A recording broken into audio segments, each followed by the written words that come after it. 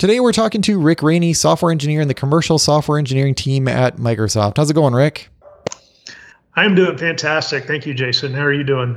Doing great. This has been an episode a long time in the making because Carl and I don't even know when it was like years ago. It was a little over 3 years ago where we met a few people that worked at Microsoft and were running Linux as their dev machines full time. Mm-hmm. And they wanted to be on the show, but things just fell through. Mm-hmm. And throughout the years, we kept this topic. And for various reasons, it's come up and gone away. But fortunately, a coworker of mine is using Linux full time for several years. So that came to be a nice way to bring this topic back forward again. That's awesome. And no spoilers, but this is the perfect time because I've actually been doing more and more Linux work and I've been integrating some Linux into my dev workflow. So it's actually kind of good that it was delayed for 3 years because I'm much more well-versed on the topic now. Okay. So what do we have for the comment of the week, Carl? Right. I'm going to omit this person's name because they reached out, privately, but I will just say it's an internal Microsoft employee. It said, good morning. It was an awesome Teals episode. Thank you for enlightening me to this resource. We're moving to a more rural location, and I look forward to reaching out to the school there. Keep up the awesome show and be excellent. Well, you be excellent as well. And if you want to get mentioned on the show, send us an email to feedback@msdevshow.com or comment on our website or Twitter. We especially love those 5-star iTunes reviews. Yes, we do. Okay, moving right along. Let's jump into the news. So actually the first one is more of like a tech tip, and this is just something that we've wanted to talk about for a while. And I'm wondering too if Rick is familiar with this. Rick, do you use WireGuard? I do not. You don't? What? I do not. A Linux guy not using WireGuard. Okay, so WireGuard. So I've always had this sort of love-hate relationship with VPNs. I've always wanted to get access back to my home network. I wanted to be able to securely get in there, and I've done some insecure things in the past, I will admit to. There was one time that I had RDP exposed on the internet, but I had it on an obscure port, which obscurity is obfuscation is not a good security measure, but nonetheless, I did it. And then with my Ubiquiti gear, I set up a VPN, which is a horrible experience. I will just tell you, it is just a horrible experience, and it does not work well. It doesn't work well. Whenever I try to VPN in my house, it's like negotiating connection, connecting, opening connection. I'm like, what are you doing? It just goes through this big dance, and then I couldn't access half the stuff anyway, and it just really sucked. A friend of mine, I think a year ago, said, hey, WireGuard is the greatest thing to ever exist, and that stuck in the back of my head for a long time, and I finally spent some time with WireGuard, and he's right. It is the greatest thing to ever exist. So it's a VPN that is literally, it's less than 4,000 lines of code. I mean, just to give you an idea of the complexity of this thing, but it's built with all the modern security practices. And it's basically a very simple to configure VPN. Now, I think it took me an hour. It was mostly me thinking it was more complicated than it actually was, because you have to generate some public key, private key stuff. And then you also have to have this basically a command line or not a command. You basically have some IP tables commands, which are just a little bit over my head.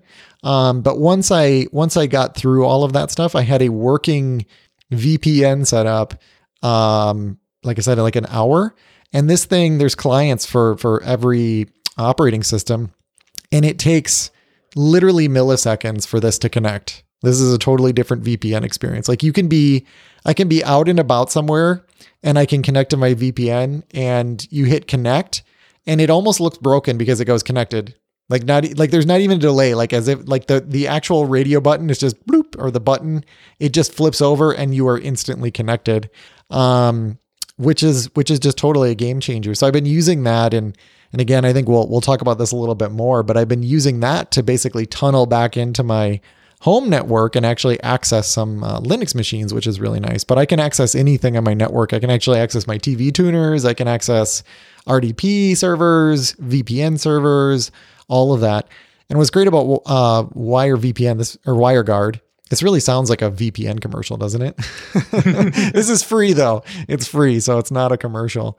But what's cool about it is that it is free, but it's built into it's now in the Linux kernel.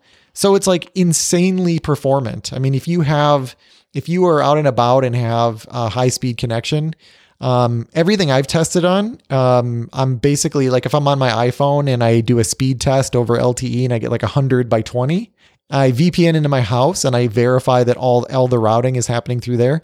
I do a speed test. It'll be like 99.5 and 19.5, like, or better.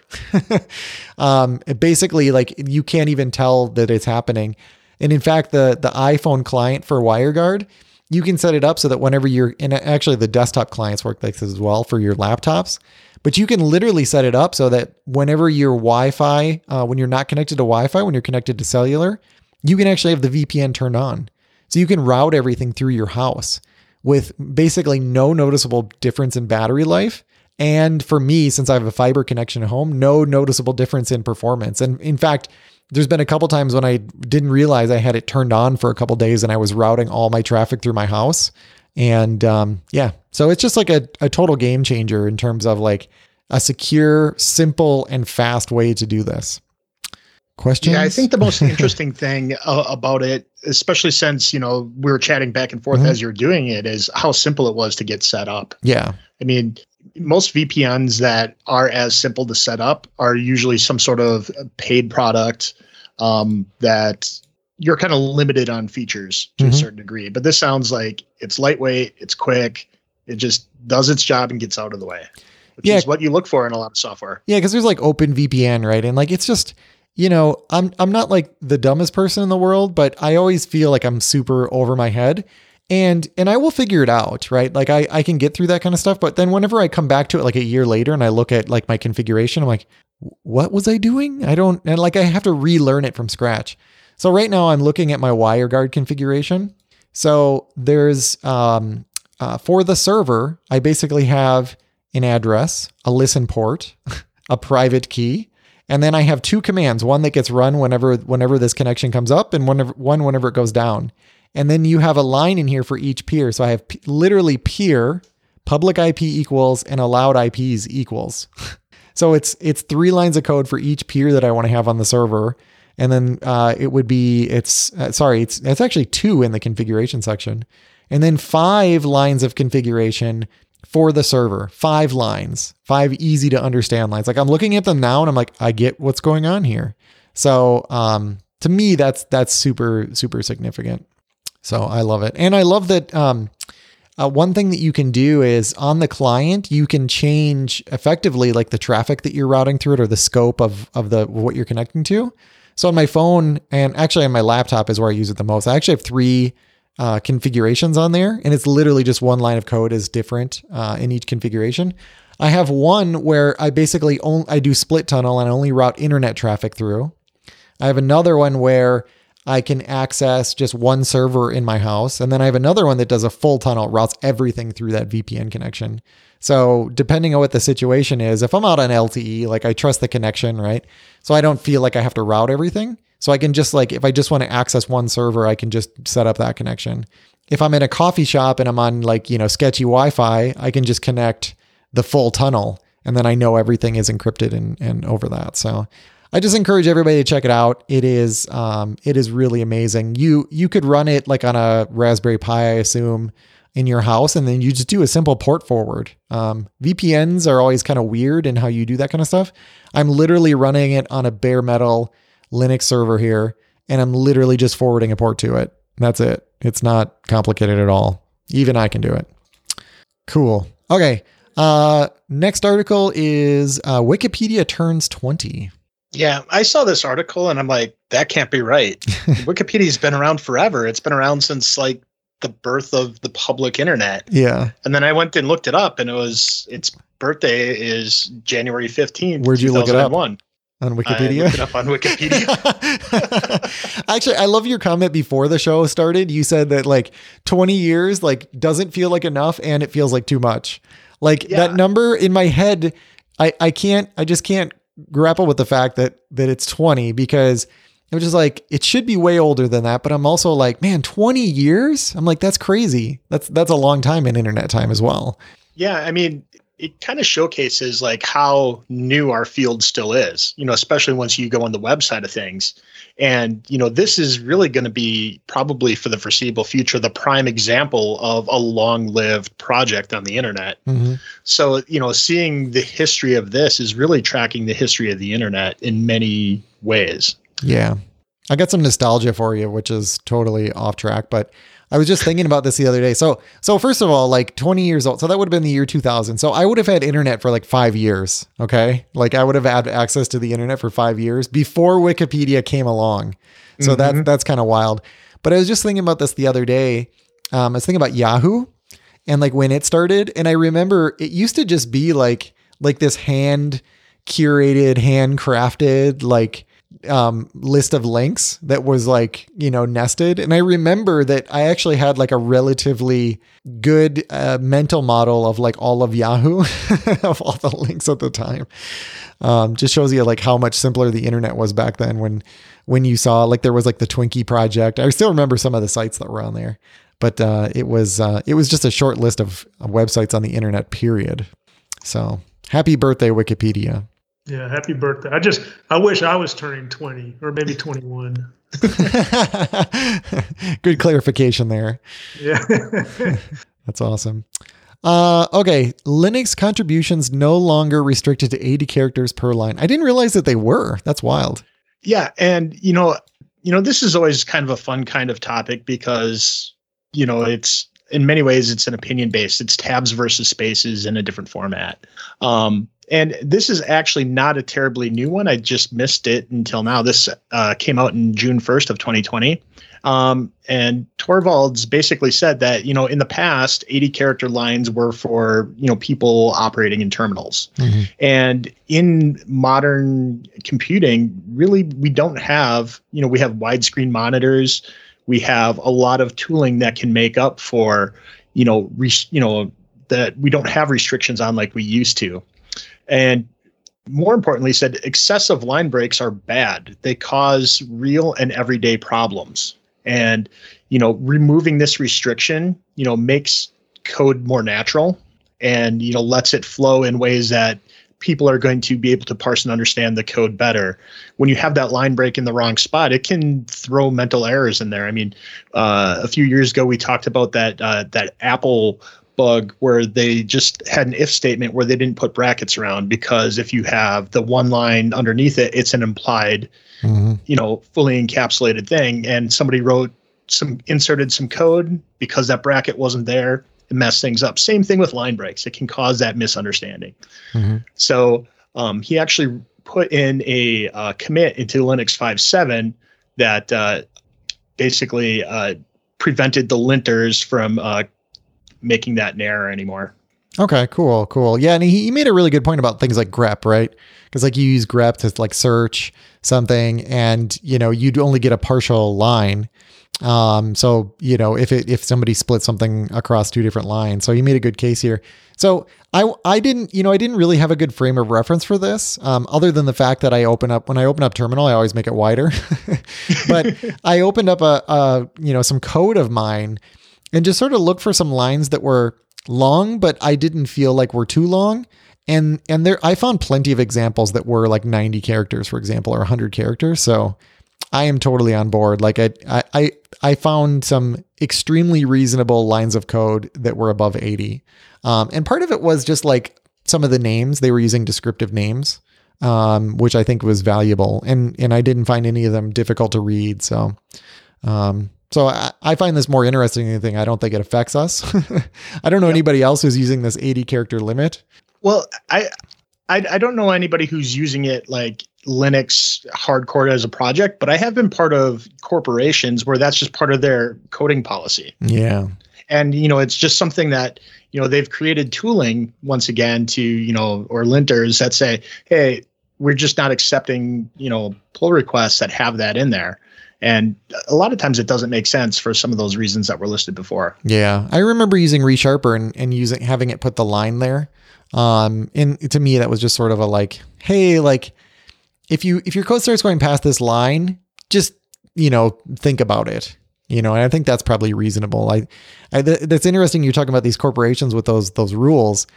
This could be this specific link might be used now to win some arguments in these companies. Yep. Like, I told you so.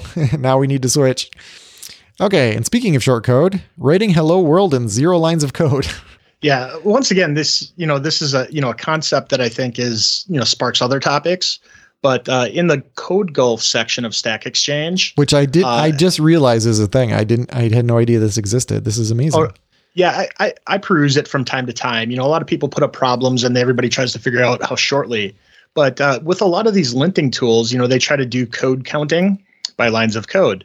And obviously, these aren't going to get it perfect. And there's ways to write code that looks like they get bundled in with useless lines and have it not be counted. So it isn't that you're writing 0 lines of code, but it's you're writing code that a linter is just going to be like, hey, that's not code. And, at the end of the day, it's effectively 0. Mm-hmm. I think this kind of goes, and talks about, it's not the quantity of code that makes a quality piece of software. It's, what does the software provide?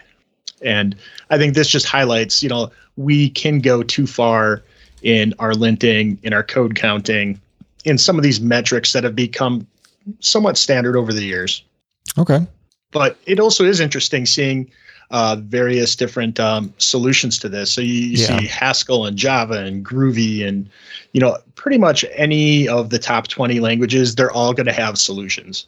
Yeah, I think this is more pointing out like kind of not a bug, but a limitation, right, of the line of code counters. But like, who cares? It's fun. But yeah, so codegolf.stackexchange.com. To me, that's like the bigger story. I didn't even.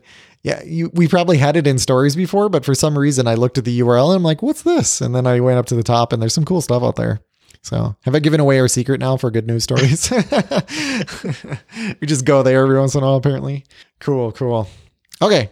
So let's move on to our main topic, which is Rick and Linux and using it as a dev machine. So Rick, are you using, like, for your dev machine, are you using Linux full time? I do. Yeah, I run Ubuntu 1804 full time as my dev environment, and okay. I should qualify this too. I mean, I am by no means a Linux expert. Well, that's good because we aren't either. I started doing this about it was probably about 2 years ago, maybe a little longer. I've kicked the tires in Linux a little bit, and I've had a Mac a few years ago that I did some dev on. But for the most part, this is something where I consider myself to still be a student of the platform. Okay, and we're on a Teams call right now. To answer your question, I do run. Yeah, I do run it full time. So are we on? Are you running Teams on Linux right now? Is that this call or not? I am not. Oh. So I am actually on a Windows machine right now. Okay. Although there's a Linux client now. Yeah, there is. I've run it. It works. Yeah. I ran the early version of it. It was a little bumpy at first, and I haven't come back to it to see. I've heard a lot of good things about it, so it's matured quite a bit. But no, I'm on my Windows machine right now. And my dev machine is strictly that. It's dev only. Okay. So no email, no Teams, just my dev tools. Okay. Cool. Yeah, because I had an old. I shouldn't say old. I mean, like, anybody would be happy to have this laptop, but I feel so bad like using it in this way. But it actually is really nice. It's the Dell XPS 13, 32 gigs of RAM, a terabyte of hard drive, and it's got a 10th gen i7. And I put Ubuntu on there. I actually installed the desktop version, so I was running full Linux. And then I was sort of perusing the available apps. So Teams was on there. I don't think OneDrive was on there. Slack was on there. VS Code, that was obviously key. So like, if you want to do graphical, well, maybe I should ask you that first. Are you using server or desktop? I'm using the desktop version. Okay. So you are. Yep. And then are you running VS Code on there? Yep. Okay, cool. Yeah, so VS Code, some of the tools that you just mentioned, that it's pretty lightweight. In fact, I run this on a machine. It's an old it's an old Lenovo X1 Carbon. Oh, okay. Not super powerful, but it really performs compared to my Windows environment with Visual Studio and Windows 10 and so on. So yeah, it's it works out really well for what I'm doing on it. That's pretty So cool. is that a work provided laptop then that you're using that you just kind of threw that image on?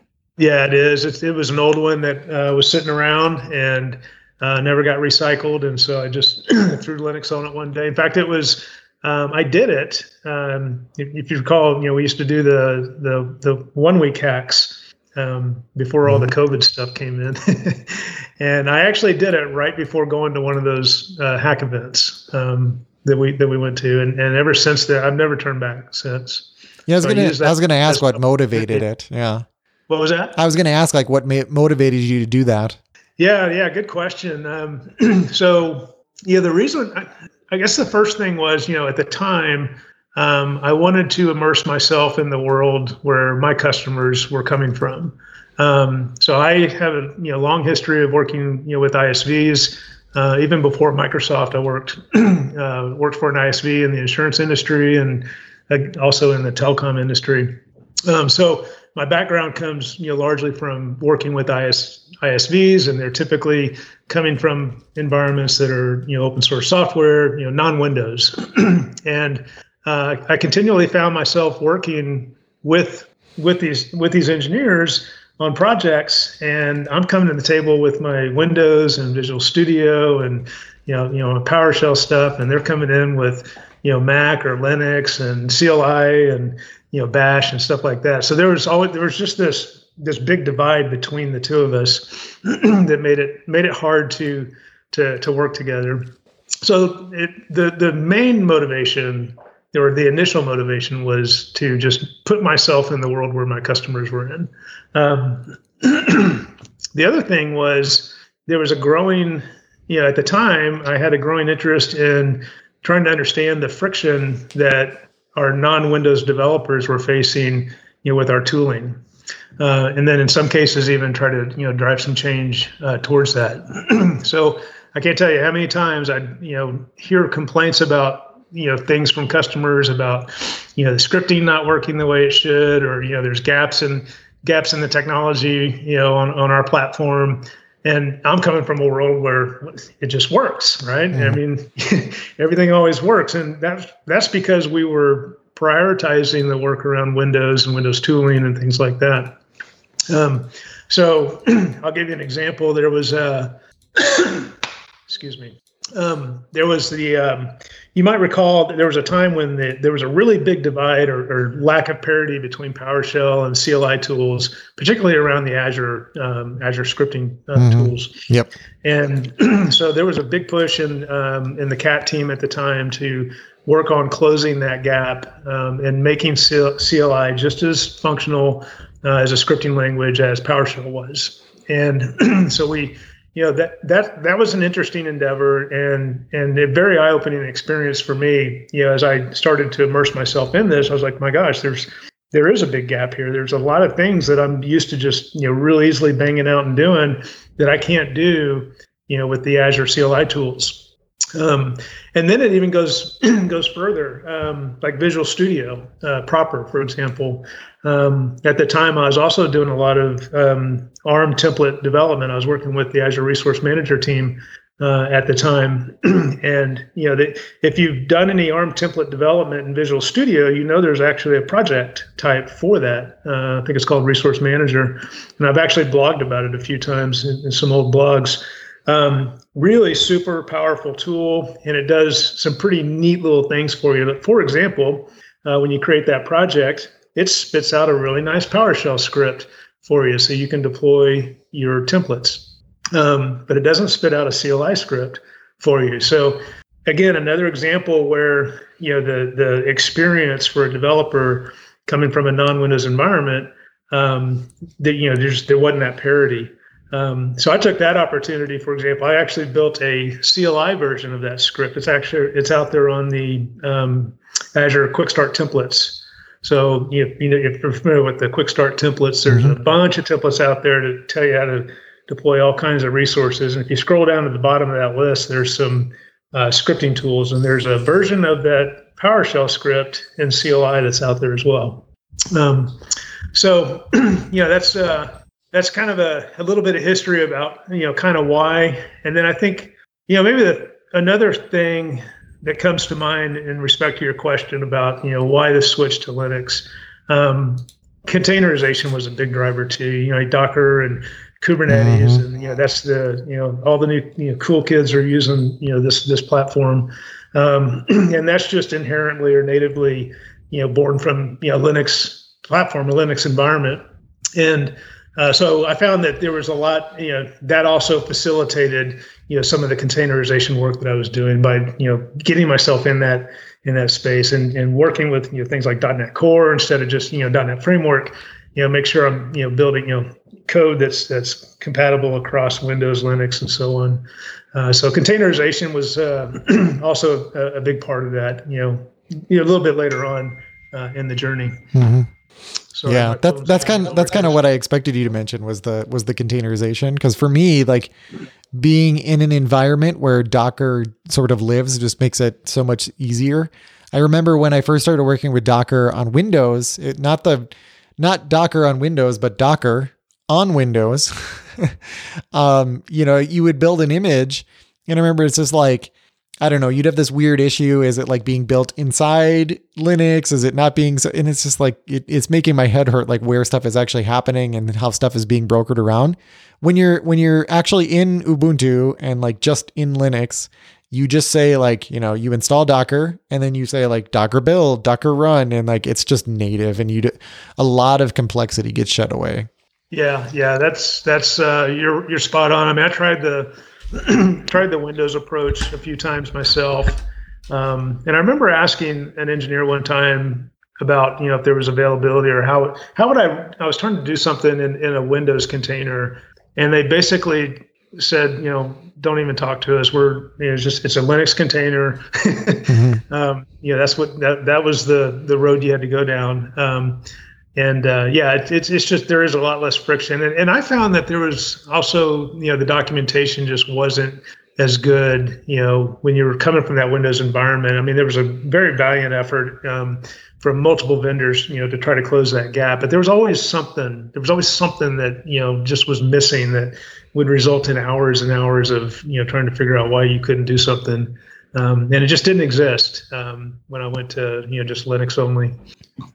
Yeah. So a lot of those benefits are things that I could have guessed, and it's nice to hear that those are confirmed. But, now that you've been running Linux for a while now and you're getting really comfortable with, how that works, are there any challenges that still get you, or anything that's not as slick as maybe your dev environment on Windows? Good. That's a good one. As you were asking the question, the first thing that came to mind was carriage return line feed versus line feed.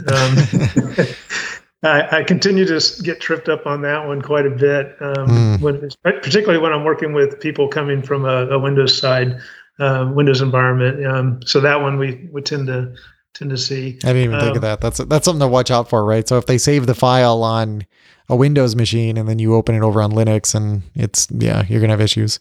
Yeah. So we bump into that. It's not a big deal. It's just kind of more of an annoyance. But some other things like I guess going back to the scripting conversation, PowerShell versus CLI.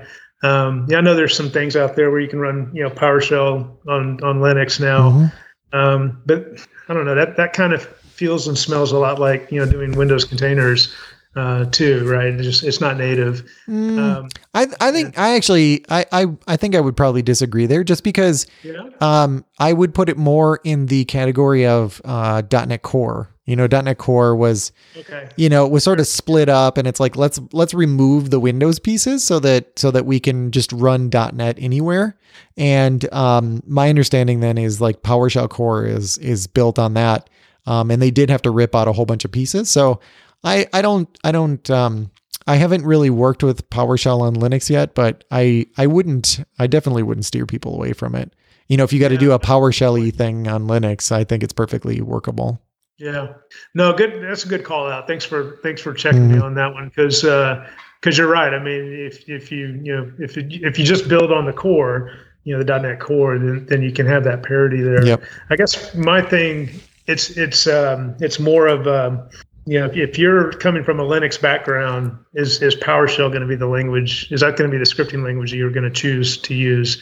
Yeah, probably not. Me personally, I mean, so I've gone from one extreme to the other. Actually, I used to do just a ton of PowerShell and consider myself pretty efficient at it. To the point now where I do a ton of scripting, and I actually struggle with PowerShell.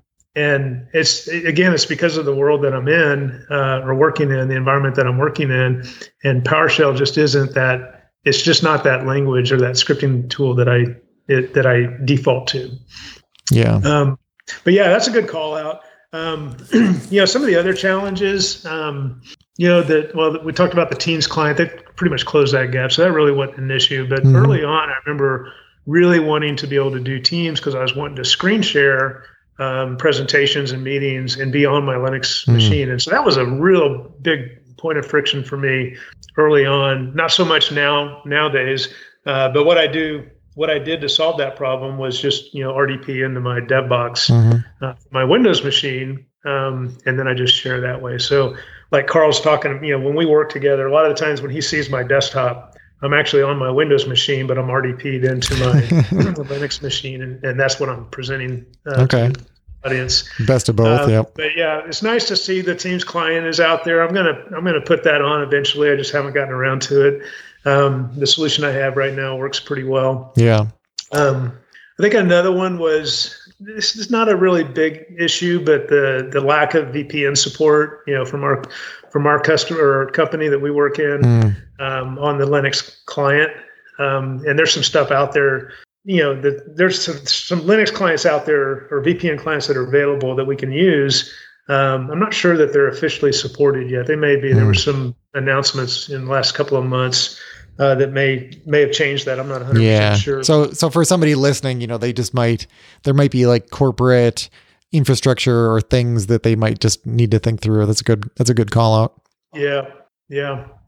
And I think the other, probably the last thing that's coming to mind is like like Visual Studio versus VS Code. Like I talked about the difference, like for example, the ARM template project, in Visual Studio proper versus, the experience you would have otherwise.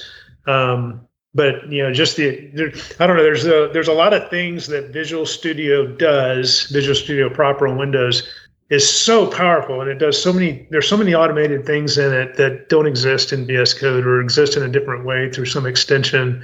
So there's some differences there. And then maybe the speed. I find Visual Studio Code just so much faster and resilient than when I'm having to work in Visual Studio. Yeah, it's definitely more lightweight. But yeah. I'm totally agreeing with like your observations, because I remember I was at a hack event and like I was using VS Code and somebody said, "Hey, see if you can get unit tests working in this thing." And I don't remember what it was. There was some complexity around it. And I followed these instructions and it was like an hour and a half later and I had this thing set up and it just was, it wasn't great. I think it was some unit tests around .NET Core back in the early days. And then I like fired up Visual Studio, big Visual Studio. And I was like, new unit test project, reference, run tests. And it worked. It just worked out of the box. So, that's probably for our listeners. Like if you had to give up Visual Studio, that's probably the largest sacrifice. Like that probably is what will block most people that are listening to this for sure. Yeah. Don't underestimate that, that learning curve. I got to tell you, when I made the switch, it was incredible, the productivity hit I took. In fact, I used to always ask myself, why would somebody develop in an environment where compared to like Windows, they had all this stuff. It did so much stuff for you. I never quite understood that. Anyway, when I made the switch, the amount of time I spent just trying to do the simplest little things. I was constantly on Google trying to figure out how to do something very, very simple. Today, I just kind of laugh at myself, but yeah, that's going from something like Visual Studio to VS Code. There's a learning curve there. Yeah. Yeah. There's definitely some cases where one works and better and where the other works better. Yep. Yeah. One of the things that confused me when kind of Visual Studio Code and .NET Core came out was why they kept putting the focus on all these command line like .NET New and to do all those things. And it wasn't until like I really gave Visual Studio Code a shot. Like that's because Visual Studio Code really is that editor. It's not meant to manage your project and do all those things. Mm-hmm. And that's the difference between an IDE and a code editor. And it was also kind of reinforced to me recently, the project that I'm working on right now has a heavy Java component. And I don't mind writing the code in VS Code, but there's like trying to, interact with some of the Java project things. I had to open up IntelliJ to just kind of get that set up because I didn't know the CLI equivalent of, if there is a Java new and stuff like that. Mm-hmm. So, it's, really understanding what are the limitations of the tool in this case, and then how was it meant to solve that problem that you're still going to have to interact with. Yep. The other question that I really wanted to ask you, Rick, was whenever you're in Linux, like Docker containers are trivial, right? I mean, because like we mentioned earlier, they're native, and there's been a couple cases where I go and I install some packages or something, and they say that like Windows has bit rot, and they make these claims that like bit rot doesn't happen other places. But in my mind, like bit rot also refers to what it really refers to is like my system is in a state that I can't like fully comprehend. Like I can literally install a package and then uninstall it, and then maybe it left this rogue file or it changed a path or something, right? And my system is just, it's not pristine anymore. It's been it's been made unpristine. And containers provide a really interesting use case here. I mean, you could literally, for each application you're developing, as an example, create a container and do all your development within that container. And then all the tools that you need, everything could be in that container with virtually, no cost. So like, do you do anything with, have you integrated at all containers into like your dev process? No. I mean, unless I'm obviously, building container images, for, target something like Kubernetes, but no, in terms of doing development in a containerized environment, that's not something I've done. Okay. Yeah, that's an interest. I'm sitting here trying to think through that. It seems like a good practice, but it also like just adds like one minor little step where you're in a hurry to do something and you're just like, I'm just going to do it on this machine. apt get install, foo or Python or whatever. Well, I guess I'm trying to think through like the GUI part of that. Right. So if I spin up a container, and then, I'm writing code in my host, and then I have to put the code into the container where all my dependencies and libraries and things that like what you're saying that might make things not pristine in my environment. Mm-hmm. That's where all that exists. And then do building and testing and things like that. I'm trying to figure out what that experience would actually look like. Yeah, I think what I would do is I would still have like a source control or a source folder, and then I would probably map Docker volumes to that. So each environment would have its source code mapped into a volume so that it's on the host, so that the host can always look at the source code. So you can open up in VS Code, for example. But then you, from your terminal would be like in the Docker container, and you would be, so Python would be a good example. Like I think Ubuntu includes Python, but like pretend like it doesn't. I don't know. But let's say Rust. I don't know if Rust comes with Ubuntu, for example. So you would have a container for your Rust project, and then you would bash into that container. And then you would, like Rust compile and like do, all your Rust related tooling and unit testing and everything would all happen in that container, and VS Code would just be looking at the source control. I don't know. I was just curious because there might be some hidden challenges of doing it that way. Although some of my experience that I'll talk about here in a little bit would indicate that it's not too much of a hurdle. Yeah. Now I'm wondering too, like, there's probably environment variables and things that need to be set, globally. Well, do that in a container. Yeah, true. Yeah. Yeah. That's the beauty of it, right? Is like I said, for each application, you're setting all of that in there. And then you could potentially export it and like save it off too. Actually, the more I think about this, the better this idea sounds, because you could literally archive these container images, And like you get a new laptop and you just pull these down and like each application is just, it's all set up. You're ready to go. Yeah. No, that's an interesting approach. I really have. So like I said, I've never done it before and haven't really given it much thought, but you're sparking my interest in this. I may spin off and do something like that. Yeah. So have you had a chance to work with WSL or Windows Subsystem for Linux, and then compare, how your workflow is with your current workflow in Linux?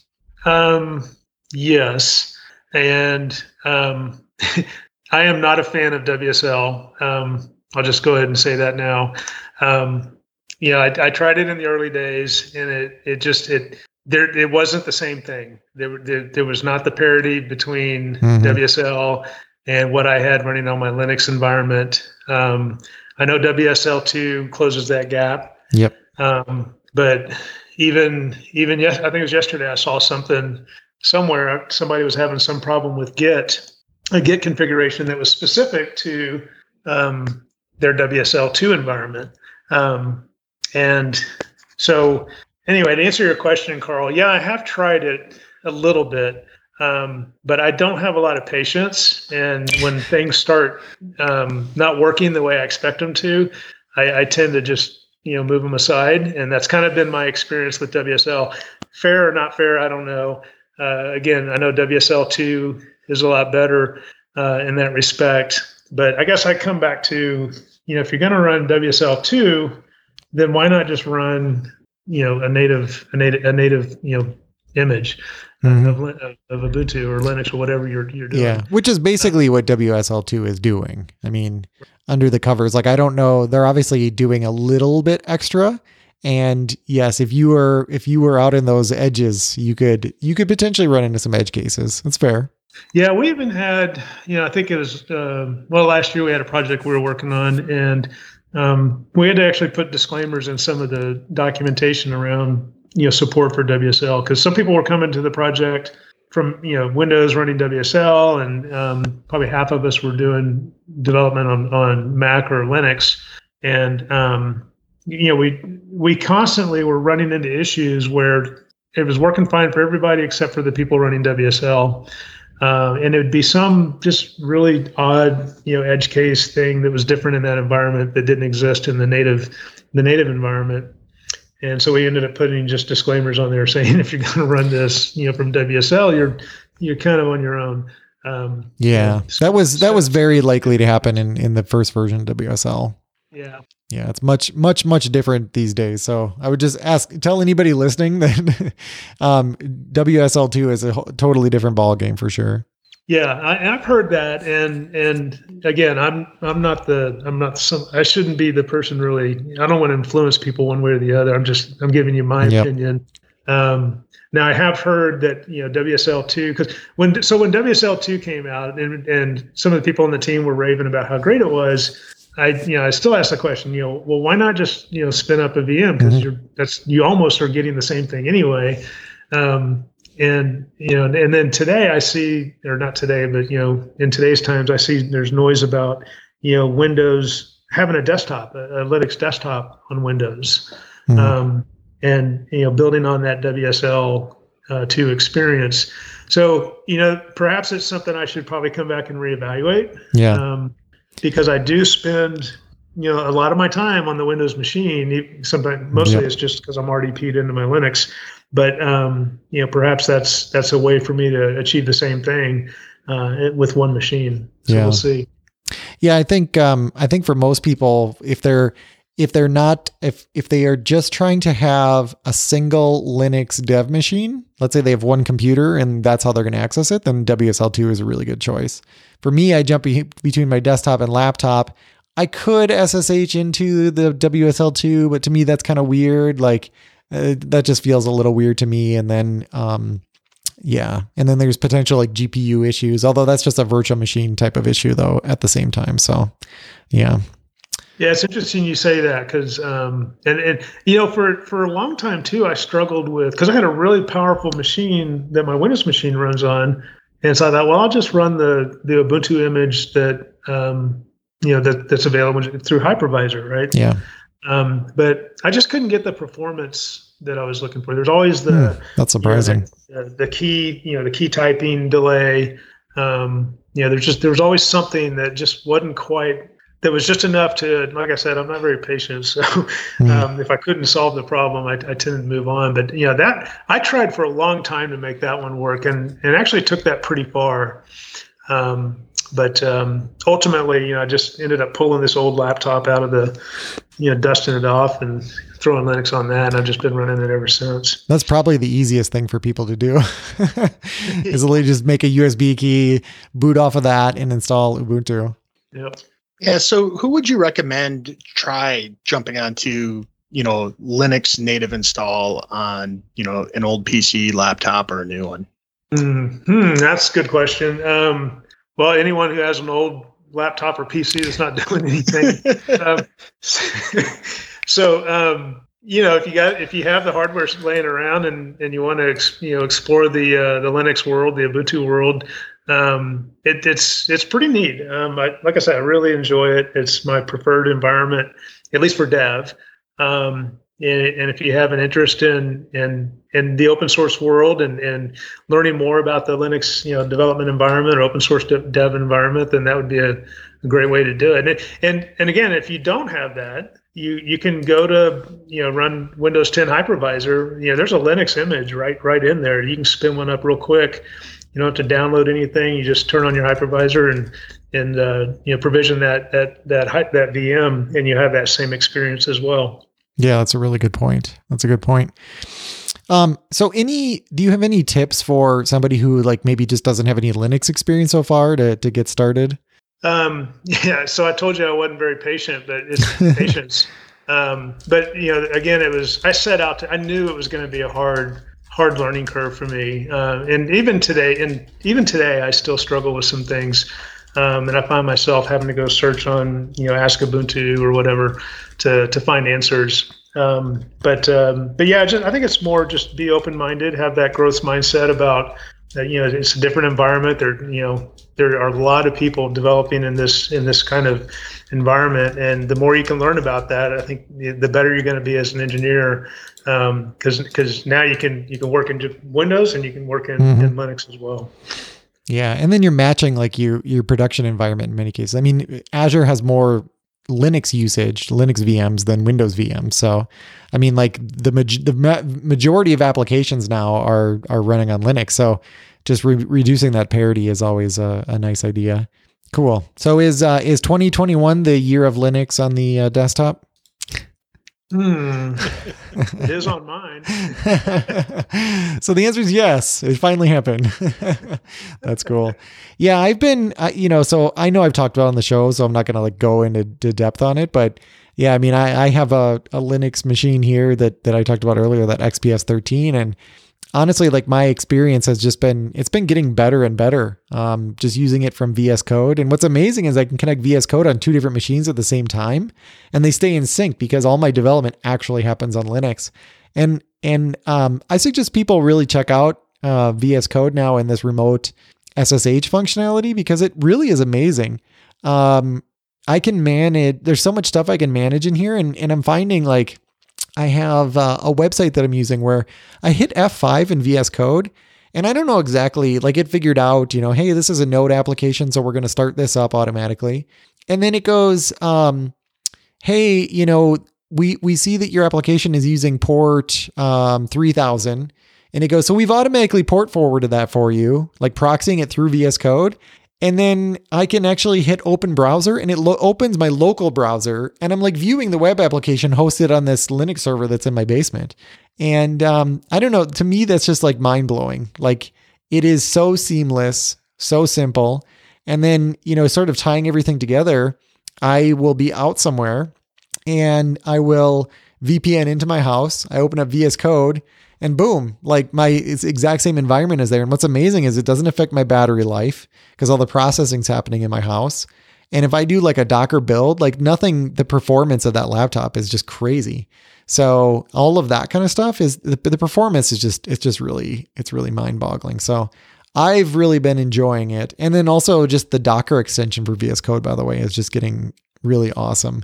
you can go in there and view like your Docker logs and like manage your images and running like it's actually, it's one of the things where I usually do it through the command line, but I am very impressed in what capabilities the Docker extension for VS Code has. So I've actually been doing all of my development recently, 100% on Linux through VS Code, and I've been very happy. So that's my experience. That's great to hear. Yeah. Are you running which version are you? Of Ubuntu? Yeah. I think it's 18. Let me look here.